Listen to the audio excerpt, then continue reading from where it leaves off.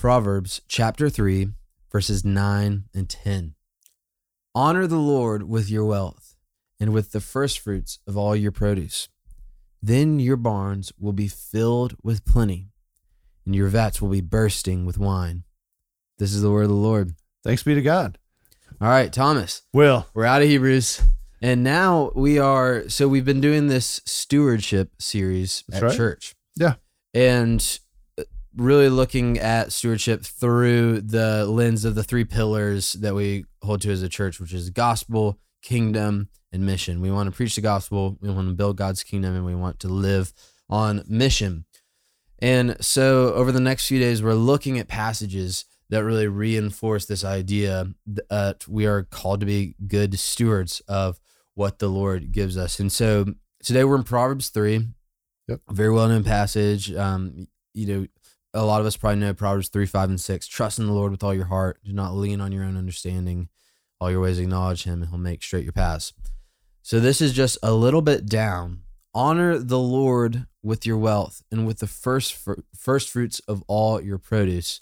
Your barns will be filled with plenty. Your vats will be bursting with wine. Lots of farm imagery. Thomas, you have a barn. So Yeah. what are your thoughts Well, on this barny passage? I'm kind of the right person to speak on this Yeah, since we yeah. have a barn. Are your barns filled with plenty? You would not believe the wine cellar in our barn. I thought that was a grape juice I started cellar. tithing and I went in there and I was like, whoa. Wow. I'm kidding. Let's just go ahead and let's just, the elephant in the room. This is Proverbs. And in Yep. Proverbs, we see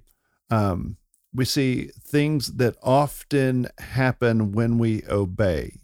Mhm. They are not direct promises of what will happen when we obey in all times and all circumstances. Mm. So you could read this verse and say, if I give God some money, he's going to give me a bunch more. Mm-hmm. We want to be very careful to read this correctly.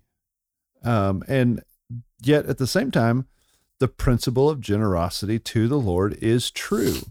The Lord honors people who are generous, who are cheerful givers. The Lord honors when you give him from your first fruits, the first of your income. The Lord definitely honors that.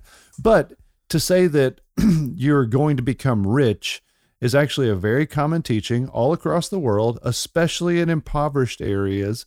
And some people have really been duped and taken advantage of because they've fallen prey to that. So we want to just be careful to just get that cat out of the bag and just say, hey, this is a truth of the Lord does honor, but it's not a promise that you're going to get like filthy rich because you tithe. And that's not even the motive.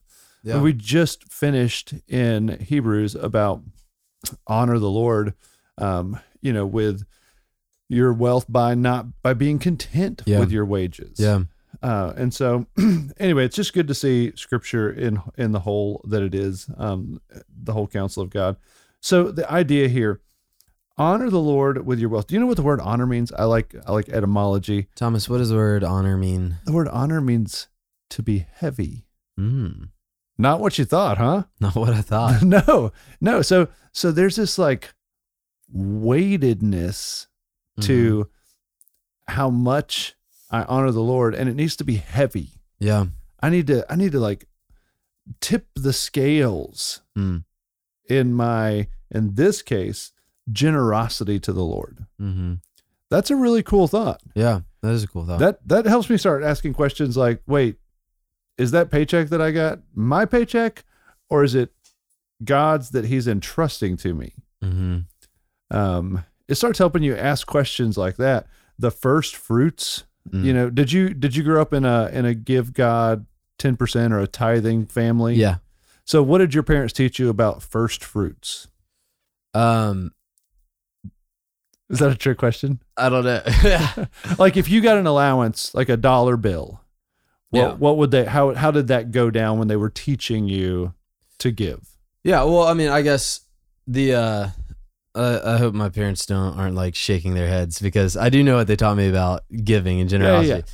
But I'm trying to think of how to respond to the first fruits. I guess what we were taught growing up is that giving is the first order of business when we receive. Exactly. And so that was kind of like the first fruits was first fruits. before. And you know, I know that like different people have different convictions about this, but I was taught growing up, like what you tithe off your salary is, you know, pre-tax. You know, it is like the first fruit. Yeah. Like it is the fullness. It is gross. It is not net. Yeah, exactly. Yeah. Exactly. Yeah. That's exactly what I'm talking about. And that's how I was taught too. And I just think, man, I'm so glad I was taught that early, because as you get older and more than likely as your paychecks increase, Yeah. I have like great sympathy for people that come to faith, didn't grow up necessarily in a Christian family, come to faith later in life. And then they're like, what are you talking about? I'm supposed to get, Yeah. they read verses like this. It's very helpful to be raised in that type of environment where you realize this is God's money. He's entrusted it to me, and I'm going to give cheerfully as I get paid back to the Lord. Absolutely. And there is something to like this faith moment of, okay, Lord, I've entrusted this to you. You've entrusted it to me. I've given it back to you, and you're going to take care of me. Yeah. You know, another thing is the act of giving to the Lord is a holistic effort. And you know, time, talent, I and actually treasures. providentially read in my time in the Word this morning, I'm in Luke 21. And people who've been listening for a while are probably like, man, that guy's crawling through Luke, which I am, and it's awesome. But anyways, I was reading Luke 21, which has a really famous widow's offering passage. And Jesus, he sees the rich putting their gifts into the offering box at the temple, and then he sees a poor widow putting in 2 small coins. He says, truly, I tell you, this poor widow has put in more than all of them. For they all contributed out of their abundance, but she out of her poverty put in all she had to live on. And, you know, I think one of the great dangers of just taking out of context this idea of honor the Lord with your wealth and with the first fruits of all your produce, we kind of compartmentalize that as a to-do list item.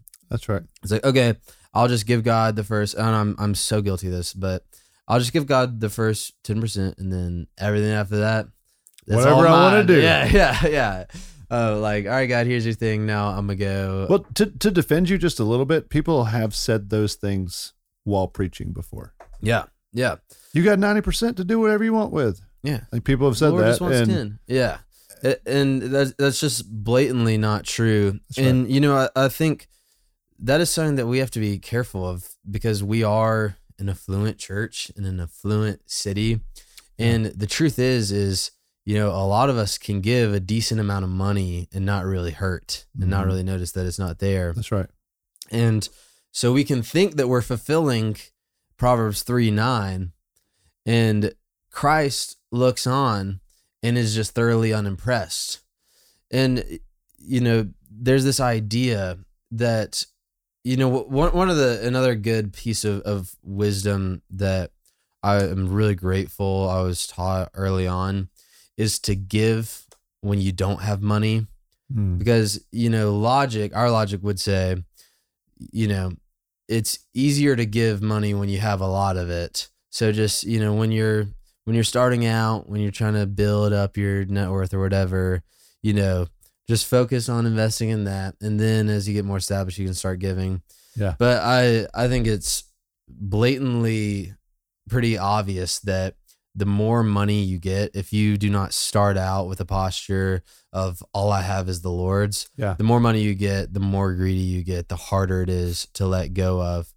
And so this idea of honor the Lord with your wealth does not start when you're wealthy, but it's this holistic thing. And it trickles down from verse 5, which I read earlier.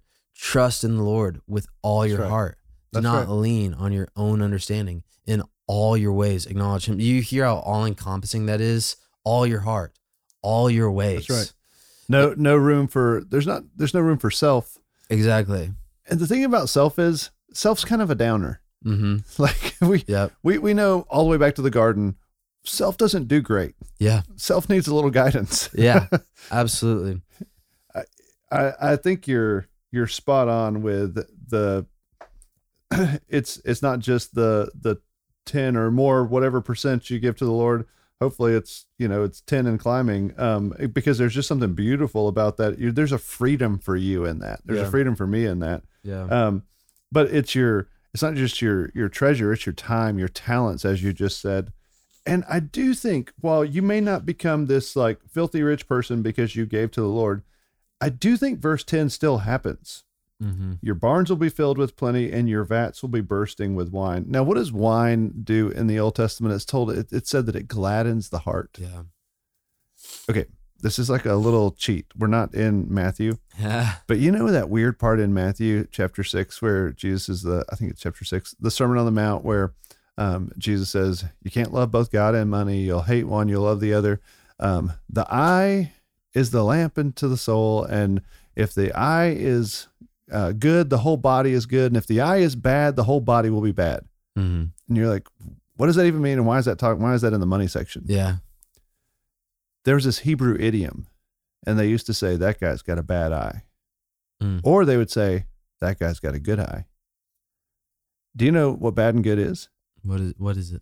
Generous and stingy. Hmm. A bad eye, they called that a stingy person. And Jesus said, a stingy person, the whole body is bad. But a good eye, a generous person, their whole body's full of light. Yeah. There's something beautiful and freeing with the generous person. Mm-hmm. And the generous person in the Lord, even more so. Absolutely. Yeah. Well, a great word from Proverbs 3, and we do hope that you are following along in our stewardship series. For Thomas Nelson, this is Will Carlisle. We'll see you tomorrow. Thanks for listening to Our Daily Rhythm. I'm Jason Dees, one of the pastors of Christ Covenant, and Our Daily Rhythm is a ministry of our church designed to help you more faithfully and effectively meditate on God's Word. If you ever have a question for us about one of our Bible readings or one of your own Bible readings, please don't hesitate to text us at 404-465-1737. Again, that's 404-465-1737, or email me directly at jason@christcovenant.com. We'll meet you again tomorrow for Our Daily Rhythm.